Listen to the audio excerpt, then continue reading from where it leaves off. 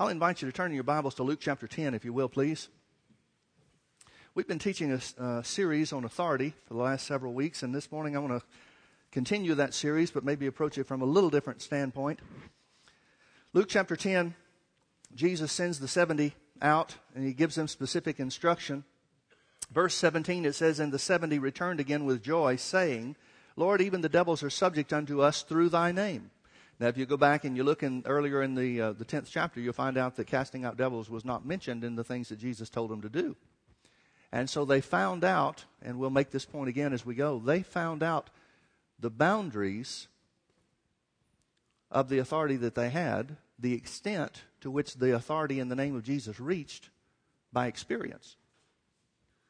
So they said, Lord, even the devils are subject unto us in your name.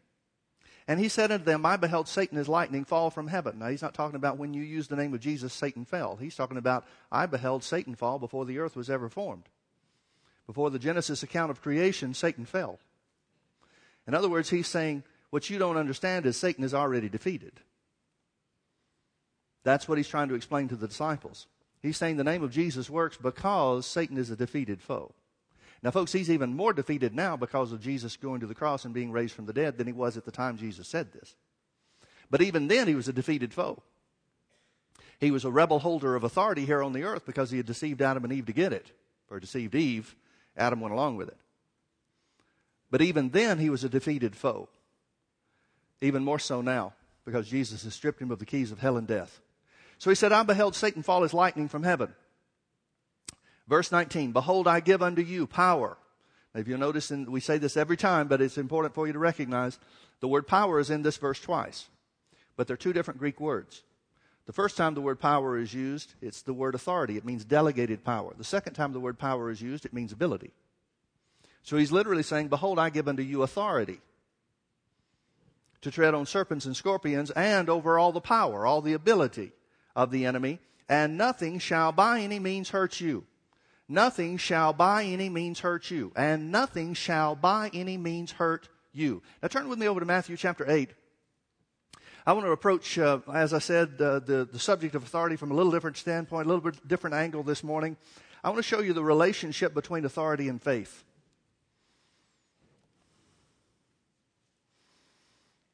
Matthew chapter 7, Jesus is in the early days, his first year of his ministry here on the earth.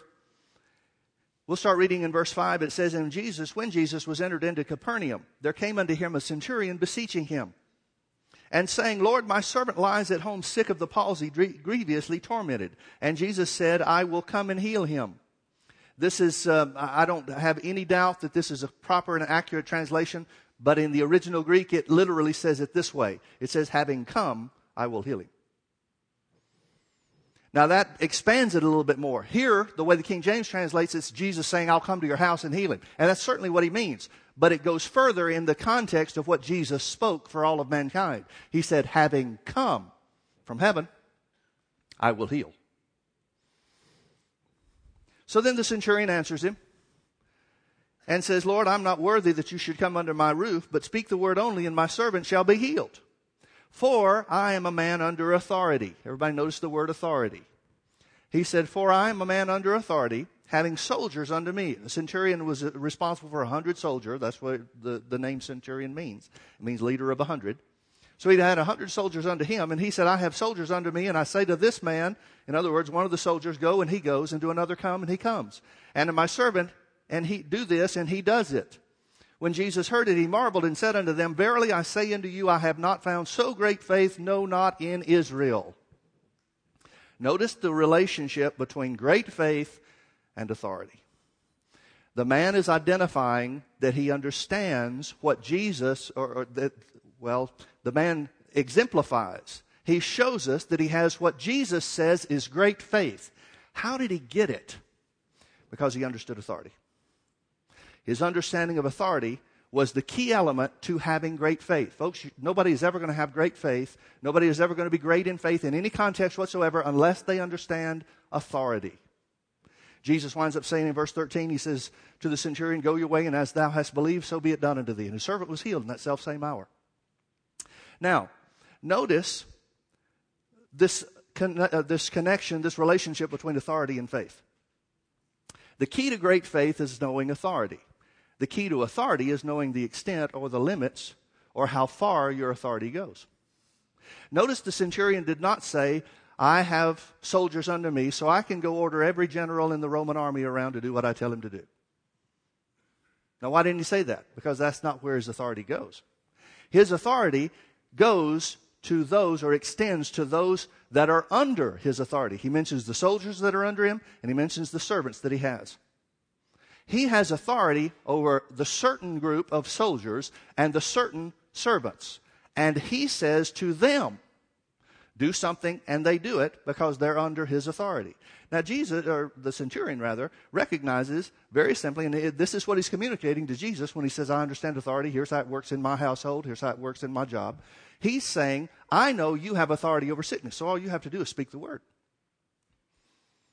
He recognized that Jesus, how did he recognize that? Well, it had to be from what he heard Jesus preach or heard about Jesus and the fame that had spread abroad about his ministry.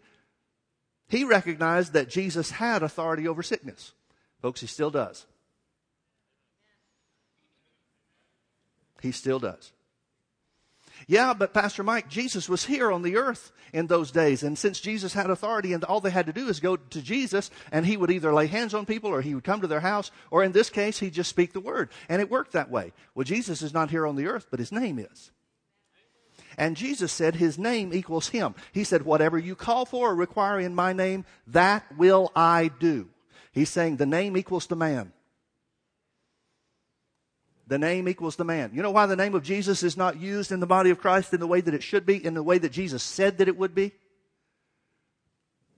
Because the church doesn't understand authority. Because the church does not understand authority. Now, remember where we started this morning a few moments ago in Luke chapter 10. The 70 were commissioned to preach the word. Whatever house you enter into, stay there. If it's a good house, if it's worthy of your peace, let your peace remain upon it.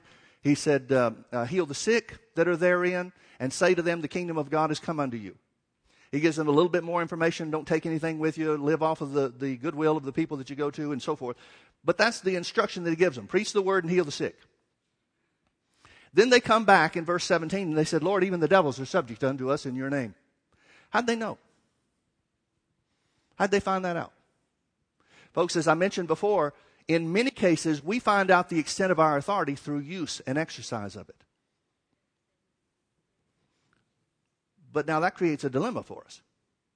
Because the name of Jesus won't work unless you believe in it. So how do you believe in it if you don't know how far it goes? Jesus responds and says to the disciples, behold, I give unto you authority to tread on serpents and scorpions, and over all the power of the enemy, and nothing shall by any means hurt you. Notice he did not say, you've got authority to go cast the devil out of the earth. Folks, here's the issue. When it comes to the extent of our authority, you, me, mankind as a whole, any individual Christian has complete authority in their own life. But you've got limited authority in others. When it comes to relationship with other people and things that pertain to other people and their will, your authority is limited. But in your life, you have absolute and complete authority. Absolute and complete authority. That's what's so damnable, what's so heretical, what's so demonic about this idea that everything is in the hands of God. That's what is so dangerous about this sovereignty of God doctrine as it's used in the body of Christ today. Because what that does is it causes the uninformed. It causes the unlearned. Those who do not know the truth of the word and the authority that Jesus has given us, it causes those people to relinquish their authority to whatever happens, and Satan is the god of this world working things to happen. So whether they know it or not, they can take a real religious and a real humble attitude. Well, Lord, I'll just accept anything you've got. And they're taking stuff that's not from God. Because they're relinquishing their authority. You have complete and total authority in your life. Whether you get saved or not, it's up to you. Whether you get healed or not is up to you. Whether you prosper or not in this life is up to you. Even though Jesus paid for all three of them. Because you're the one that has authority. You're the one that has authority. Now we're going to talk about a lot of different things here related to Oh, I tell you what, let's start off with Paul. Turn with me over to Philippians chapter 1. There's a lot of examples that we can use. There's a lot of things that we'll talk about, and there's no way we can get finished.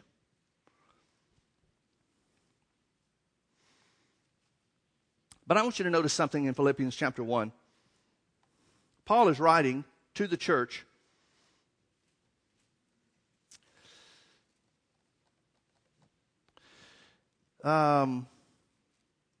Let's start reading in verse 19. Paul said, "For I know that this shall turn to my salvation through your prayer and the supply of the Spirit of Jesus Christ, according to my earnest expectation and my hope that in nothing I shall be ashamed." Now, he's talking about the persecution. He's talking about things that have come against him. He's talking about the way people are responding to this. But notice he says, "My expectation and my hope that in nothing I shall be ashamed, but that with all boldness, as always, so now also Christ shall be magnified in my body, whether it be by life or by death." That sets the stage. That tells us the context of the next few verses. He's talking about whether he lives or whether he dies. He says, to me, the only thing that matters is whether Jesus is magnified. That's my ultimate goal, is that Jesus be magnified, whether I live or whether I die. Now, the death he's talking about has got to be physical death, because he's spiritually alive. He can't die spiritually now. He's made Jesus the Lord of his life, right? So he's talking about whether I live in the flesh or whether I die in the flesh. My expectation and my hope is that Jesus will be magnified. Now, if we stop reading right there, we'd say, well, yeah, Lord, glorify yourself in my life, or whether in my death or whatever. Lord, I just hope people see you in me. But then notice what Paul goes on to say. Knowing that he has an expectation and a hope that Jesus will be magnified whether he lives or whether he dies, then he says, "For to me, to live is Christ, and to die is gain." Here's my attitude toward living and dying. If I live, it's to magnify Jesus. It's to show Jesus' life, Jesus' example, and Jesus' love here in this earth. If I die, I'm better off. Well, from a natural standpoint, that would certainly be true. Now think about that from a spiritual standpoint. He's not more saved once he gets to heaven than he is here on the earth. He's not going to know God better when he gets to heaven than he knows him here on the earth. Now he'll be able to see without the veil of flesh, that's for sure. And so there is great gain in heaven. But it's not like he dies and then gains eternal life. He's got that now. He's the one that's telling us that he's got that now. So the gain that he's talking about is simply to loose the bonds of this flesh. Right? But his hope, his expectation is still the same. Jesus if he lives, Jesus if he dies. For to me, to live is Christ, and to die is gain. But if I live in the flesh, we see he's talking about natural life. If I live in the flesh, this is the fruit of my labor. Yet what I shall choose, I what not. Another translation says, I haven't yet decided what I'm going to choose. Choose?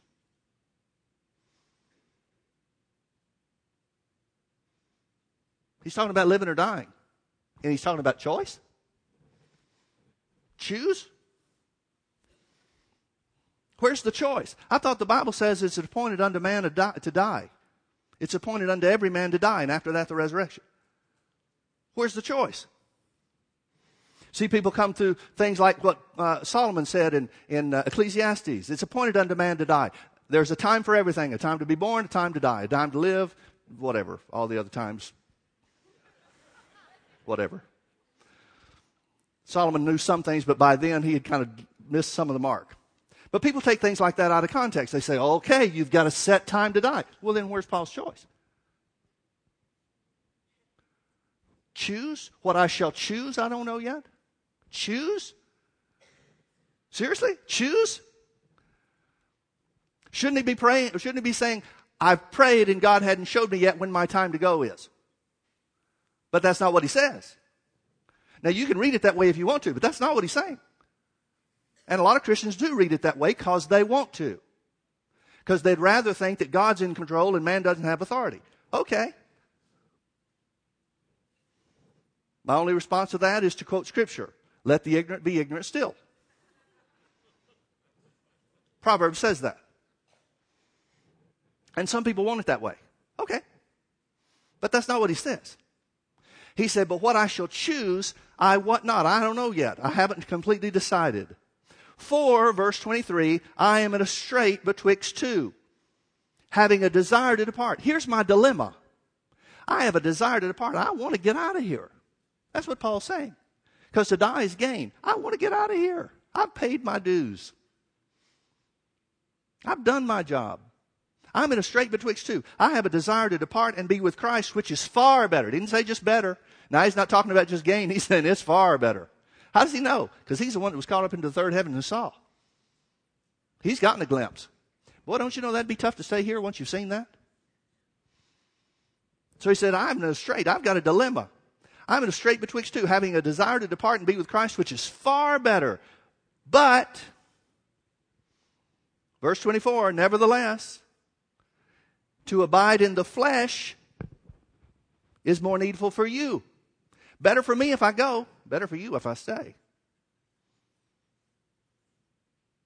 Now, folks, I would submit that if in the case of most people in that position, they're not in a strait betwixt two. Most people would take the position, it's better for me to go. You guys do the best you can. You're on your own. I've given you everything I've got.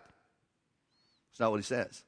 He says, I've got a desire to be with Christ, which is far better, but it's better for you if I stay here. Because if I stay here, I can continue to teach. I can continue to help you. I can continue to encourage you and tell you things that you don't know about God yet. Nevertheless, to abide in the flesh is more needful for you. And having this confidence, I know that I shall abide and continue with you all for your furtherance and joy of the faith. In other words, he's saying, I say it's a dilemma, and it is a real hard choice for me to make, but I know what I've got to do. I've got to stay here for your good. Got to stay here for your good. Now turn with me over to 2 Timothy chapter 4. 2 Timothy chapter 4. Paul writing the letter to Timothy. This is the last letter that he wrote. Notice what he says. He's charging Timothy to continue in the ministry that God has for him.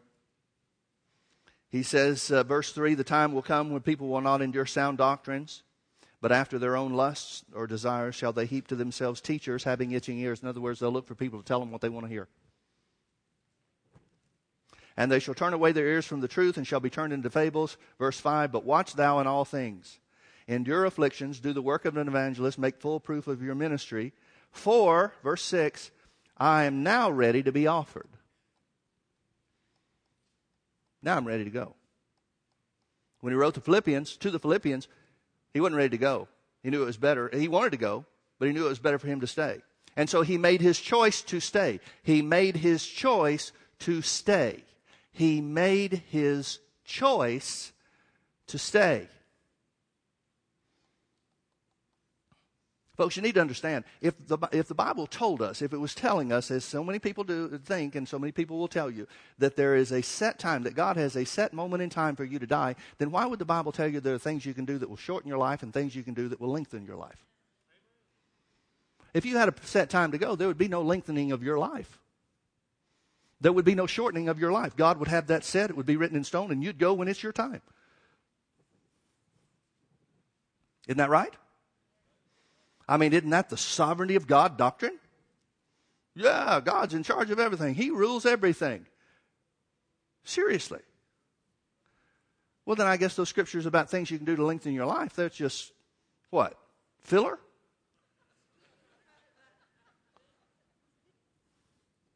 Did God forget what he said the other thing about? Having a set time to go? Did he make a mistake? No. Now Paul says he's ready. For now I'm ready to be offered. And the time of my departure is at hand. What departure is he talking about? He's talking about to be with Christ. Depart and be with Christ, which is far better. He says the time of my departure is at hand. I have fought a good fight. I've finished my course. I've kept the faith. Henceforth there is laid up for me a crown of righteousness. Where? In heaven. I'm going to get my reward, Paul says. Which the Lord, the righteous judge, shall give me at that day, and not only to me, but unto all them that also love his appearing. How in the world could we say, and I know some people are going to take this and they're going to run off and they're going to say, oh, Pastor Mike says we don't ever have to die. No, I didn't say that at all. I said you can choose when you go. It is appointed unto man once to die. So you're going to die. Some people will say, I like that Paul. He didn't believe in dying. Well, sure he did. He just decided when it would be.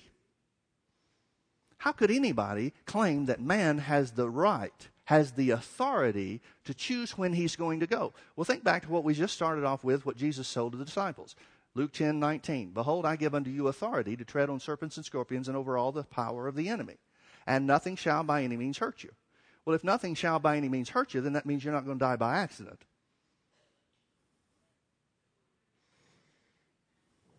And if you've got authority over all the power of the devil, physical death is a result of sin in the world.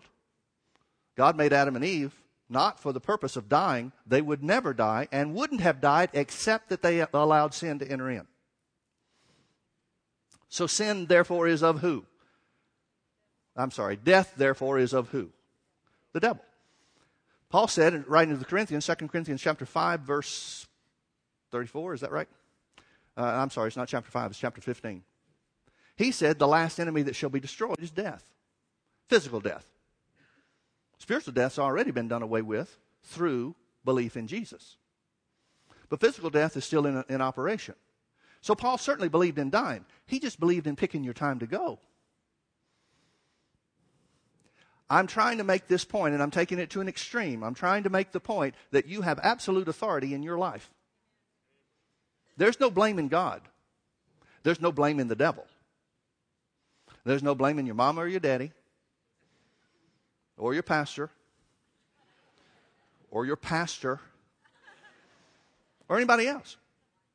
You have authority. You have ultimate and complete authority in your life. The devil can't stop you from getting saved if you choose to be saved. The devil can't stop you from being healed if you choose to receive it. The devil can't stop you from prospering if you walk in it.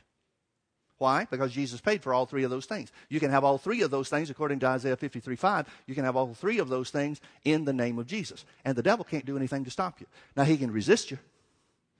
He can try to talk you out of it. But you're the one with authority, not him. He doesn't decide, you decide.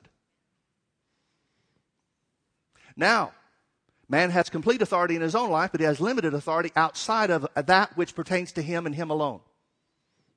Paul, the same guy that's picking and choosing when to go, couldn't stop the persecution coming against him. He tried. That's what Paul's thorn in the flesh is all about in 2 Corinthians chapter 12. This thorn in the flesh, the messenger of Satan, which he identifies as persecution. The Jews are stirring up trouble. Most of the time it's the Jews. Sometimes it was others, but mostly it was the Jews stirring up trouble against him every town he goes to. Every place he goes to preach the name of Jesus, the devil is waiting for him, trying to get him either stoned, beaten, thrown in jail, something. And he couldn't stop it. He prayed 3 times, Lord, let this thing be taken from me. He's praying to God to take away something the devil gave him. No wonder God can't answer that prayer. If God had given him the persecution, he could have stopped the persecution. But God didn't give it to him. So he's praying. He's extending the limits of his authority to see how far they go. And Jesus says, my grace is sufficient for you. Basically, it's the Lord saying, Paul, I'm not behind the persecution, but I told you all along, those that live godly in Christ Jesus will be persecuted. I can't stop the persecution, but everything the devil does to try to stop you, I can show the power of God to be greater than that. That's why when he was thrown in jail, the prison doors opened. That's why when he was stoned in Acts chapter 14, he was raised from the dead. How? Because you have authority over all the power of the enemy, and nothing shall by any means hurt you. Paul must not have been ready to go when he was stoned in Acts chapter 14. We clearly see that he's making his choice later in his life. Well, he must have already made that choice earlier in his life then. We read that. Why don't you turn with me to Acts chapter 14? Let me point this out to you.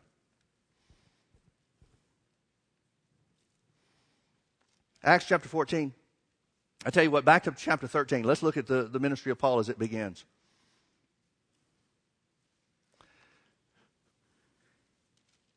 Acts chapter 13 tells us, the first part of the chapter tells us about when God separated him and Barnabas for the ministry to the Gentiles as apostles to the Gentiles. It tells us one of the first places that he goes, verse 6, when they had gone through the island of Paphos, they found a certain sorcerer, a false prophet, a Jew, whose name was Bar-Jesus, which was with the deputy of the country, Sergius Paulus, a prudent man who called for Barnabas and Saul and desired to hear the word of God. But Elymas, the sorcerer, for so his name is by interpretation, withstood them. Here's the devil working through somebody to stop the ministry that God has given them. He withstood them, seeking to turn away the deputy from the faith. Then Saul, who is also called Paul, filled with the Holy Ghost, set his eyes on him and said, O full of all subtlety and mischief, thou child of the devil, thou enemy of all righteousness, wilt thou not cease to pervert the right ways of the Lord? And now, behold, the hand of the Lord is upon thee, and thou shalt be blind, not seeing the sun for a season. And immediately there fell on him a mist and a darkness, and he went about seeking some to lead him by the hand. Then the deputy, when he saw what was done, believed, being astonished at the doctrine of the Lord. Now, folks, please understand, God did not make this man blind. This is not sickness. This is not disease. This is a demonstration. Here's Paul using the authority in the name of Jesus to show that the power of the name of Jesus is greater than the power that the sorcerer was using, the demonic power that the sorcerer was operating under.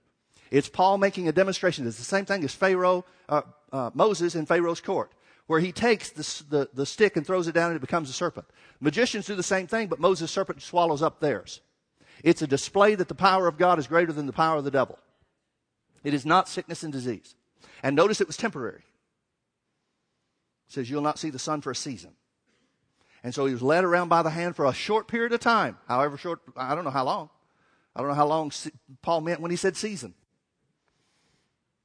But it was a short period of time, long enough for the deputy of the country, Sergius Paulus, to see that the power of God was greater than the power of the sorcerer, the satanic power that the Elymas was operating under. Paul knew something about authority, even starting off.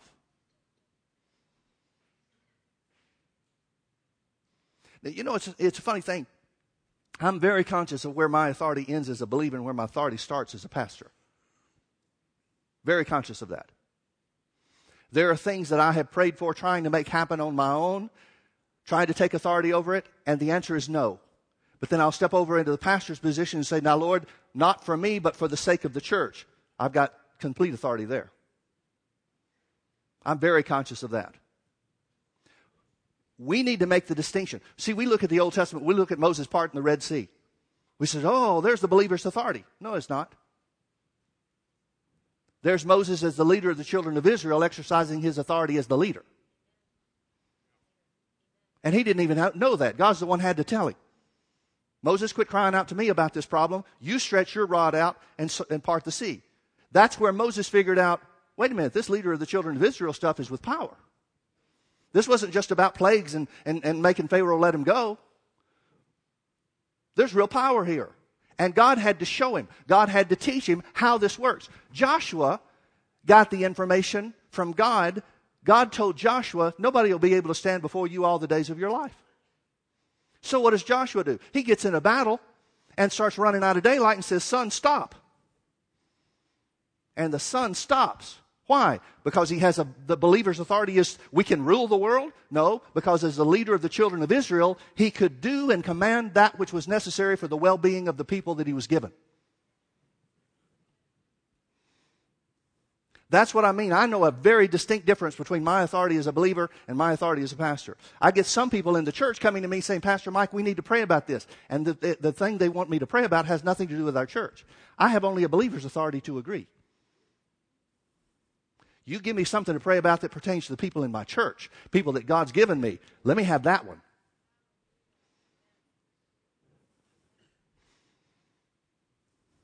Acts chapter 14.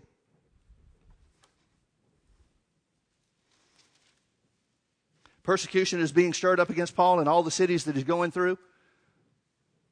Acts chapter 14, it tells us that he's threatened in one place, so they flee to another place. Verse 6, they were aware of the intent to stone them. And so they fled into Lystra and Derbe, city of Lycaonia, and into the region that lies round about. By the way, that's Galatians, the region of Galatia. And there they preached the gospel. And there sat a certain man at Lystra, impotent in his feet, being a cripple from his mother's womb, who had never walked. The same heard Paul speak, who steadfastly beholding him that he had faith to be healed, said with a loud voice, stand upright on your feet, and he leaped and walked. Here's Paul exercising authority over sickness, but he has to have the man's faith to do it.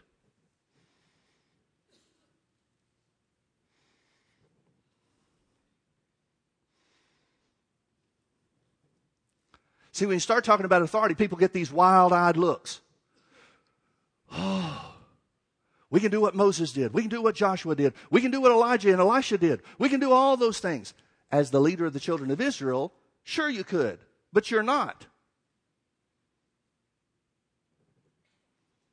Now, if the Bible had given us this story where Paul just goes in and says to the crippled man, behold the power of the Lord, and raises him up and heals him, then that would have been the authority that he had as an apostle, fulfilling the ministry that God had given him to do. But even in that context, he had to have the man's faith to get the results. That's why the Bible says in James 5:14, let them that are sick call for the elders of the church. Even though I'm the pastor of the church and there may be people in my church that are sick, I can't just automatically heal them on my authority or on my faith. I've got to have them working with me. That's an amazing thing. I go overseas. I go to places like Peru and I get blind eyes opened. I get people getting out of wheelchairs. I come home and I have to teach you to exercise your faith. Why? Because you're supposed to know more. I get in places where people don't know more. I get in places where God can use me in a greater way and the power of God operate in a greater way. That will work over and over and over again. But I get into a place where you've heard it taught, God expects you to believe. Now, folks, we get just as much miraculous results here as you can get overseas. They're just not spectacular results. 2 weeks ago, Kelly Shipley's dad had a heart attack. His pacemaker stopped just right before church. So there were people in the family that started praying. They got information to us. We started praying too. We just prayed and claimed claimed healing for him, recovery for him. Well, by the time we got to praying, things stabilized. Things stopped. He had already gotten to the doctor or got to the emergency room. They told him that there was going to be damage to his heart, there was going to be damage to his kidneys, that all the signs showed that this damage had already occurred because of the time and whatever else was involved. There turned out to be no damage whatsoever. Now, was that my authority as the pastor? No. It was my authority as a believer added to the family's authority, already exercising their faith, that working together, here's the prayer of faith, here's the prayer of agreement that brings about supernatural results. And folks, whether you know it or not, that's what James 5:14 is all about, is two people praying together. The sick that believe in the elders of the church praying for them, and the elders that believe in the prayer of faith that brings about supernatural results. Had a gentleman tell me this last week, just last Sunday morning. He said he woke up and the Lord said, go to church. I don't know why God would have to tell him to go to church, but he did. He said he injured his shoulder. He said just lifting his shoulder up just that high would cause him all kinds of pain. He said he'd been that way for months. He said he'd believed God, he'd claimed his healing, done all kinds of things. But he came to church last Sunday morning. We taught on authority. At the end of the service, you may remember if you were here, we had people make declarations. We had them exercise their authority through their words. He said, I exercised my authority. He said, I prayed. It wasn't anything different than I'd ever done before. But I prayed. All of a sudden, my shoulder pain, the shoulder was gone. He said, I started throwing my shoulder all around. Haven't had any pain in it since. Now, what made the difference? He obeyed what God told him to do. He got in a position where he could hear about authority and therefore act on it. It added to the faith that he had already exercised.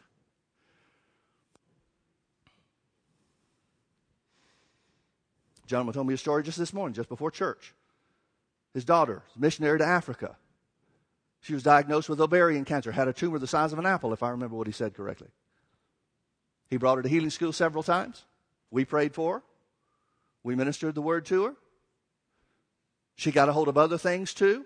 She was listening to the truth of the word. They were making declarations. He told me that he got a list of scriptures. And every day he would put his hand on those scriptures and he'd say, Father, this is your promise to my daughter.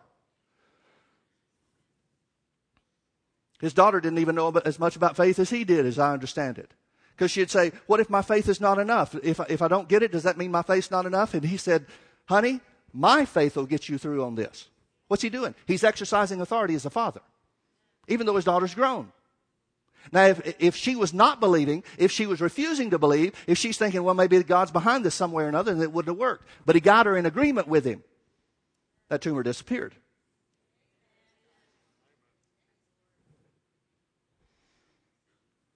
Now, folks, we read stories in the Bible, and it looks like everything's an instant result, and sometimes they are. And we think, wow, why don't things happen like that? Well, folks, I just gave you 3 examples of things that do happen like that. That just happened in the last 2 weeks. Yeah, people say, well, I don't know why it doesn't work the way it used to. Once again, let the ignorant be ignorant still.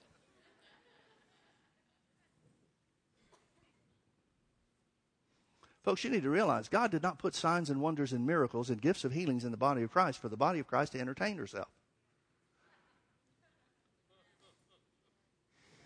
God gave you the Word to get miraculous results. And the best way to get those miraculous results is you exercising your authority based on the Word, because then you know it's you and God together. You don't have to think, oh, well, is Pastor Mike going to be available next time I need him? Jesus is always available when you need him. That's why faith is always the better way. That's why faith is so ill spoken of throughout the body of Christ. It's the devil trying to stop God's plan from working. Okay, Acts 14. It tells us after the man was healed, the crippled man was healed, boy, everybody thought Paul and Barnabas were really something. They start calling them gods themselves. And they have to kind of resist that. They have to pull back from that. And it says, verse 19, and there came thither certain Jews from Antioch and Iconium. That's the places they just ran away from because they were going to stone them there. Now they've come to the other city following them. There came certain Jews from Antioch and Iconium who persuaded the people, and having stoned Paul. Everybody say stoned Paul. Having stoned Paul. Now, folks, what do you think the intent of stoning Paul was about? Man, we're going to teach him a lesson. We're going to hit him in the legs with these stones. We're going to show him. No, they want to stone him. They're Jews. Nobody knows more about stoning than the Jews. They invented it. They look for reasons in the Old Testament law to use it. That's what they want to do to the woman that was caught in adultery in Jesus' ministry. They're there. They've got the rocks. They're ready to go. Jesus, what do you say about this? Need a rock? They're looking for the opportunity. That's who these people are.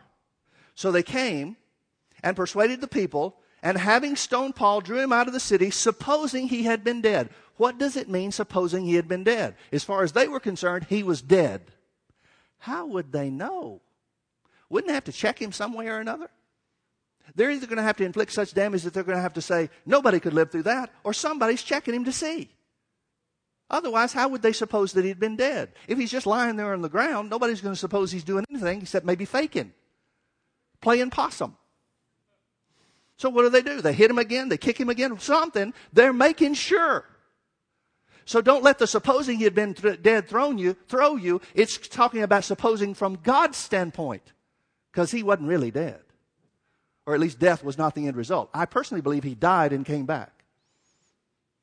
But you decide for yourself. So they drew him out of the city, stoned him, supposing he had left him, supposing he had been dead. Howbeit, notice verse 20, howbeit as the disciples stood round about him. Most people think they're praying. The Bible does not say they prayed one word. Howbeit, as the disciples stood round about him, he rose up and came into the city. And the next day he departed with Barnabas and Derbe. And when he had preached the gospel to that city and taught many, they returned again to Lystra and Iconium and Antioch and said, I'm back.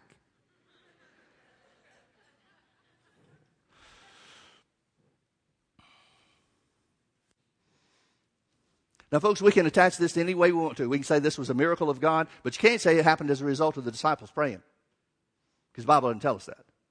You got to add to the scripture to say that they prayed him back to life. The Bible doesn't tell us. What does this tell me? It tells me that Paul is operating on Luke 10:19. Jesus said, when his earthly ministry, he said, no man can take my life from me, but I lay it down, and if I lay it down, I can take it back up again. He said, nobody can take my life. Why? Because he had authority.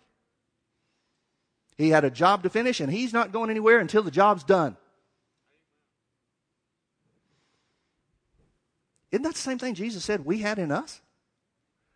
Isn't that what Jesus came to give us? Paul's operating exactly the same way. This is his first missionary journey. He's not done. I wonder if that contributed to Paul's statements to the Philippians and also to Timothy. I haven't chosen yet. I haven't made my decision.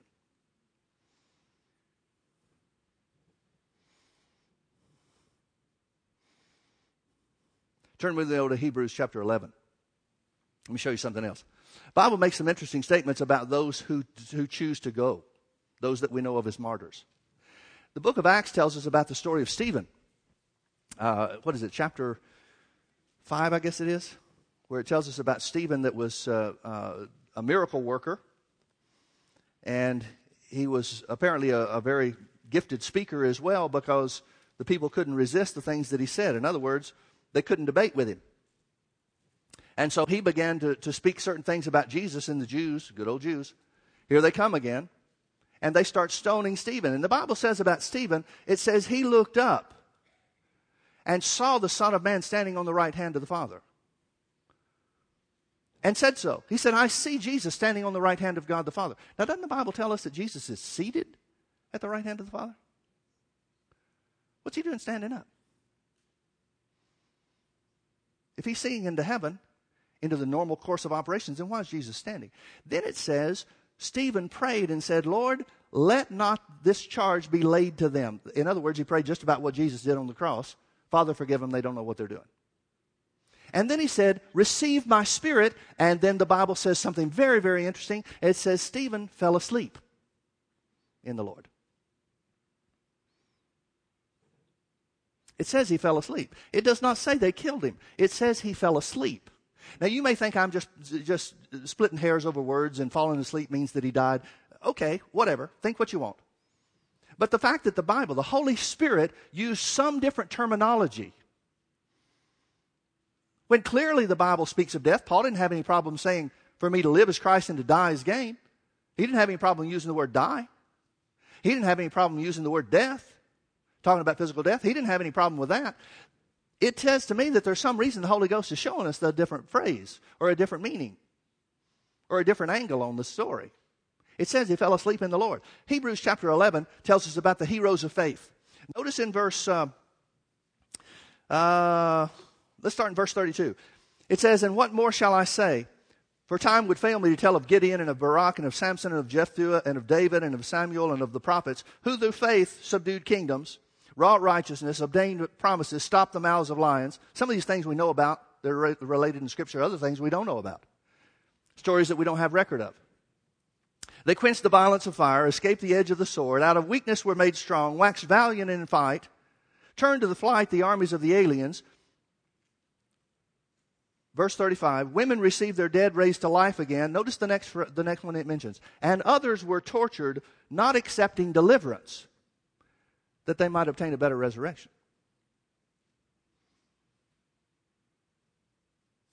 They were tortured, in other words, martyred, not accepting deliverance.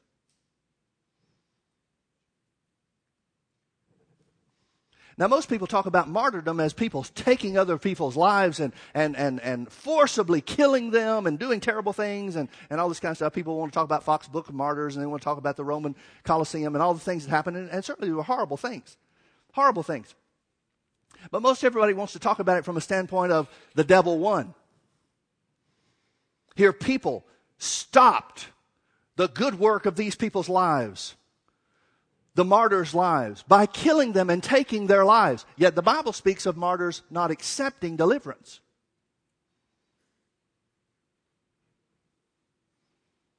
Read it for yourself. It says not accepting deliverance.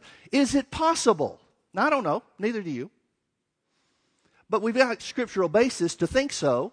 Is it possible that Stephen is looking into heaven, seeing Jesus standing on the right hand of the Father, not sitting, but standing on the right hand, indicating that he's ready for action, waiting for the word from Stephen? Which way is this going to go, bud? You going to let this happen? Are you ready to go? Are you making a choice to come to heaven? Or do you want me to stop this? and keep them from taking your life? Is it possible that that's why the Bible says Jesus was seen by Stephen standing at the right hand of the Father, and then he says, Lord, lay not this sin to their charge. Receive my spirit. Is that possibly Stephen making his decision? And then he falls asleep. Well, it certainly would fit with what Jesus said about authority, wouldn't it? Behold, I give unto you authority to tread on serpents and scorpions and over all the power of the enemy, and nothing shall by any means hurt you. You decide. You decide.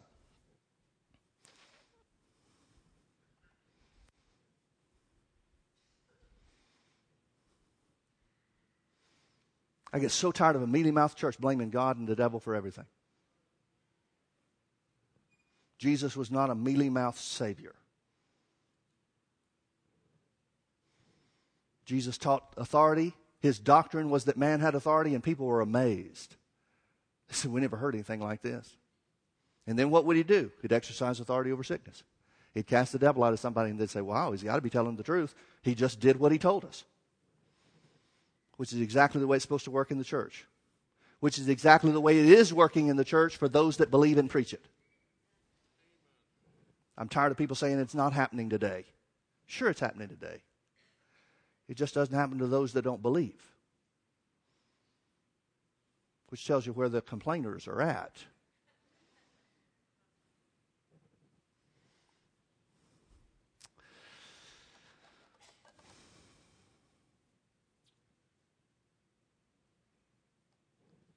Oh, there's a lot of things we could talk about. Let me show you an Old Testament example. Isaiah 38.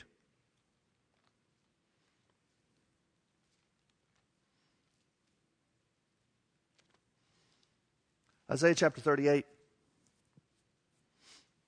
I'm going to start reading in verse 1. This is about Hezekiah. It said, in those days was Hezekiah sick unto death. That means he had a sickness that was going to take his life. And Isaiah the prophet, the son of Amos, came unto him and said unto him, thus saith the Lord, this sickness is of my will. I gave this to you to teach you a lesson. Have you learned yet? No, what did the Lord say? Thus saith the Lord, set your house in order, for thou shalt surely die and not live. Then Hezekiah turned his face to the wall and prayed unto the Lord and said, remember now, O Lord, I beseech you, how I have walked before thee in truth and with a perfect heart, and have done that which is good in thy sight. And Hezekiah wept sore. Then came the word of the Lord to Isaiah, saying, go and say unto Hezekiah, thus saith the Lord, the God of David thy father, I have heard thy prayer and have seen your tears. Behold, I'll add unto you another 15 years. And I'll deliver you and this city out of the hand of the king of Assyria, and I will defend this city. Now, some people look at that and say, well, see, the Bible's full of contradictions. First, God says you're going to die, and next, God says you're going to live for 15 more years. There's no contradiction. God tells him in the first case, he tells him, this is what's going to happen under the present circumstances. Hezekiah changed the circumstances. Hezekiah then exercised authority based on the word. He said, wait a minute, Lord, I've done what you told me to do. I've done right. I've done righteously. I've acted according to what your instructions were. I have done many good things to promote righteousness. And that's when the Lord says, all right, now, you're not willing to accept this sickness unto death anymore? Good. We'll give you 15 more years to go. The situation changed when Isaiah exercised authority. God didn't change anything. If Hezekiah is okay with sickness unto death, okay, the Lord's saying, here's where it's going to take you. You're about gone. Last chance. But once Hezekiah turns his face to the wall and says, no, I won't have it that way. No. This is not right. I don't deserve this. I've done right before the Lord. God says, yes. 15 more years for you. And I'll deliver you and the city out of the hand of the Assyrians. We're not done yet, are we, Hezekiah? But he could have made the choice. He's the one that decides. Now notice this was not a decision for Israel. This was a decision for him and him as an individual.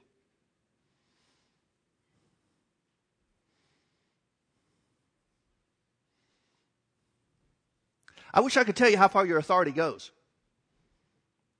I don't know. There are some things I'm praying about that the Lord has shown me. Maybe I'll speak to these things next week. There are some things that the Lord has shown me. And notice Isaiah receives the word of the Lord according to present circumstances. I've had some things revealed to me that God's saying this is the way that it is under the present circumstances. I've made the mistake in some of those situations by thinking, okay, well, this is the way it is. We can't change it. But sometimes He's showing you so that you'll get on your horse and change it with the word. In other words, you won't be satisfied with that. You'll say, no, I'm not going to accept that. That's not the will of God. That's not what we bargained for. Change this through prayer. And there's a lot to talk about in authority in prayer. A lot to talk about. But some of those things you don't know till you pray. There are some things that I've had a witness in my heart, not a word from the Lord, but just a witness in my heart about doing something about it. And I'll think, well, do I have authority for that? I don't know. It doesn't pertain to me as an individual. Do I have authority for that? And so I spend some time praying, and spending time praying. Have you noticed how the Bible says, you, beloved, building up yourselves on your most holy faith by praying in other tongues? You spend some time praying in other tongues, and the faith that you do have, whatever the Lord has witnessed to your heart, then that faith will be edified or built up or strengthened, and then I'll come out saying, yeah, I've got authority for that. Yeah, oh, sure, I got that. I can handle that. I've had things like that happen in a matter of seconds. Seconds. I told you about the freeway shootings that happened, 15, almost 20 years ago now, I guess. Came to church one morning, the Lord asked me, He said, how long are you going to put up with that? I'm not shooting anybody. How long am I going to put up with that? Man, I was offended. Lord, what do you mean? It's just poor little me. What do you mean? He said, didn't I send you this place? Yeah, you did, didn't you? And I asked him a question. I said, you mean, Lord, I can do something about this? And it was almost angry. He said it to me again. How long are you going to put up with this? So in a matter of a few seconds, I didn't even have to pray about it. In a matter of a few seconds, we stood up in church. We were singing praise and worship at that point in time. We weren't anywhere near this building. We were still in schools. So I just walked up to the little music stand that we had there, and I said, all right, folks, we're going to pray and take authority over this freeway shootings. I acted like, man, I knew all about it. On the inside, I'm trembling on the inside. Okay, we're going to take care of this. And my head saying, what are you saying? I said, Lord, we take authority over this thing in the name of Jesus. Satan, we refuse to allow you to operate against the people of Orange County in this way any longer. In Jesus' name. And folks, it stopped. It stopped. There wasn't another one. Now, you don't know if you get instant results on that because there was, periods of time between one shooting and the next. But it stopped. There was not another one.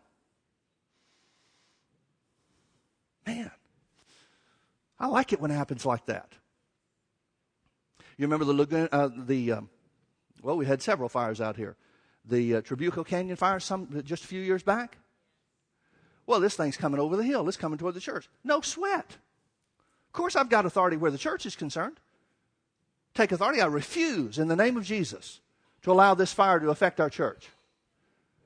Now, I also prayed for the people of the church, but they have to exercise their authority too. I can't just get it on my own. So I prayed in both ways. I said, Lord, it won't affect our church and it won't affect anybody in our church. I can't tell you the number of stories that I heard where somebody would say this thing was coming right up to my backyard. And I walked out in my backyard and said, no, in Jesus' name, you're not coming here. And it turned around. Wind started blowing in a different direction, start going the other way.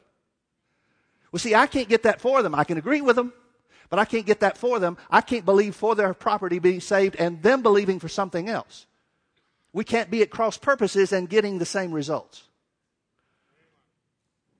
Got one story from one guy. He said, the fire only got one tree in my yard. And man, I was so disappointed when I heard that. I thought, man, here's a faith failure. He said, yeah, I've been wanting that tree out of my yard for 3 years.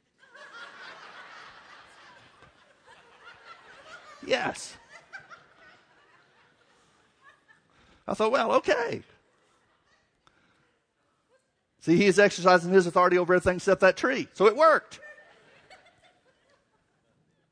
But see, you can't be at cross purposes with somebody. And you get people, bless their hearts, you get people that want to make changes in other people's wills where relationships are concerned. Oh, I want to pray and change my husband's will. I want to pray and change my wife's will. Folks, that doesn't work. I've been praying for my wife's will to change for 30 years. It doesn't work. Folks, think about it. If God could or would change anybody's will, number one, it would mean they don't have the authority that He said He does in His Word, that the Word says that we have. And secondly, if He's going to change anybody's will, wouldn't He change their will to get saved rather than just change things to make you more comfortable? Man's will is paramount in his own life. God won't and can't change somebody's will. Why? Because He set things up for man to have ultimate authority in his life. You see this in blessed people's hearts. You see people trying to stand for their marriages to be restored. Stand year after year after year for their marriage to be restored. You can't do that. Now, that's not to say you shouldn't pray for somebody. You shouldn't pray for somebody's will or their eyes to be open so that they would change their will. That's great. Paul did that. Paul showed us how to pray that in Ephesians chapter 1 and Ephesians chapter 3. That's great. But you don't know. Paul said so. Paul talked about the unbelievers married to the believers. He said, how do you know if your husband or your wife will get saved? Well, if Paul's saying, how do you know, then how do we know? If he's telling us by the Holy Ghost you can't know, then that means God Himself can't change the person's will. It's up to them. So you're not going to change it through prayer. Oh, I want to change my son's will. I want to change my daughter's will. I want them to get saved. Me too. And God does too. God wants them to be saved and wants them to live for God more than you do. But what do? You pray for them to be influenced by the Holy Ghost. But it's still up to them to yield. It's still up to them to yield. It's entirely up to them.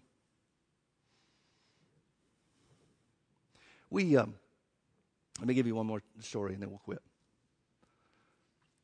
I don't know if I ought to tell this. Kind of open a can of worms with some of this. There's a family in our church that just had been married for a short while and found out they were pregnant, and then they miscarried. Now, in the miscarriage, the doctor found that there was a physical situation, and they came out of the doctor visit with the doctor saying it's impossible for you to have children. You just can't. There's some kind of physical block. There's some kind of whatever. I don't even remember what the story was. But he said, you can't have children. And so they were heartbroken about the miscarriage, as you could well understand. But then they said, so Pastor Mike, they wanted me to tell them if we had any contacts for adoption agencies and stuff like that. They wanted a baby so bad, and so they just decided they were going to adopt. And so I told them what we could, told them what information we had on file and that type of thing. But while we were talking, man, something rose up on the inside of me. And it really happened when they were telling me, as soon as she said, the doctor said it's impossible for you to have children. Something rose up on the inside of me. And I don't have this in and of myself. If I did, I'd make it work for everybody in every situation. But something rose up on the inside of me, and I just said to myself, that's not the way it's going to be. That's not the way it's going to be. So we continued to talk. I didn't say anything about it. We continued to talk, told them about the steps for adoption and that kind of thing. And before she and her husband left the office, I said this. I said, now listen, I said, I want you to know something. I am totally 100% in agreement with you about adopting a baby, and it's going to work out that God will provide you the children to adopt. But I pointed my finger toward them, and I said, but you will have children in Jesus' name. And then when I said that, I saw something. I saw them adopt a little boy, and I saw them have a little boy. And I told them, I said, here's how it's going to go. Now, as soon as I exercised the authority that I had from the witness in my heart, that's when the Holy Ghost manifested Himself, and I had a little mini vision, word of wisdom, to see how it worked. And I said, here's how it's going to go. I said, you're going to adopt a little boy, and then you're going to have, a couple of years later, you're going to have a little boy. And that's exactly the way it worked. It's exactly the way it worked. It's exactly the way it worked. It amazes me how some people want to sit back at home and say, well, we don't need a local church. Really? Seriously? You don't need a place where the manifestation of the Holy Ghost can occur? You don't need a situation where the Holy Ghost... Listen,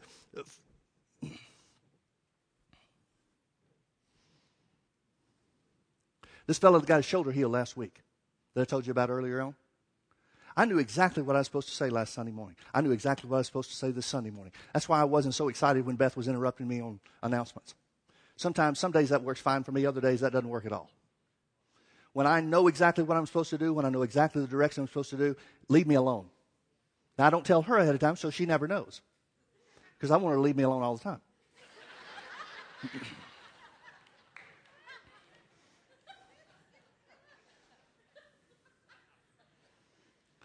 But when there are times where I know I'm supposed to say something, when there are times where I know I'm supposed to deal with things, stories I'm supposed to tell, illustrations that I'm supposed to use, when I know that that's something I'm supposed to do, folks, that's all I can do. Whether somebody comes that's supposed to hear it or not, that's on them. I can't decide who's going to be here. Now, if we're just coming to hear Reader's Digest, you can do it kind of messages, then I agree. What's the point in going all the time? But if you're in a place where you're hearing from God that's going to make a difference in your life, why wouldn't you go all the time? You're going to stay home and watch Fox News instead? It's not even football season, for goodness sakes.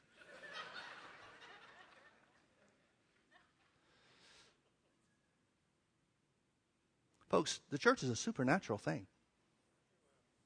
Whether you count it as such or not, it is a supernatural thing. It's designed for you to hear supernatural words to get supernatural results. And that has very little to do with me. If you think I'm saying you need to come hear what I have to say, that's really not the point. But it is a supernatural thing. Thank God for the Holy Ghost. You may not recognize the Holy Ghost when He works, but boy, I sure do. Because I know the difference between me and Him. I know what He gives me to say that's Him. And then when I talk. Folks, you have complete authority in your life. Nobody else. Nobody else. Never can you make another excuse. Well, God this or the devil that or my family this or my friends that. You're the one that has authority in your life. You and only you. Let's pray. Father, thank you so much for your word. Thank you that it's true. Thank you that you've given us authority in the name of Jesus over all the power of the devil. And nothing shall by any means hurt us. Father, reveal to us, show us the things that we're doing in our lives to relinquish our authority that we don't even realize that's what we're doing. Show us, Father, how we can exercise that authority through belief in your word to get the things that your Bible says belongs to us. To receive those things and to walk in those things even as your word says. Oh, thank you, Father, that salvation belongs to us. You've made us righteous. You've sanctified us and separated us under your good pleasure and your will and your purpose. Thank you, Father, that you've healed us by the stripes of Jesus.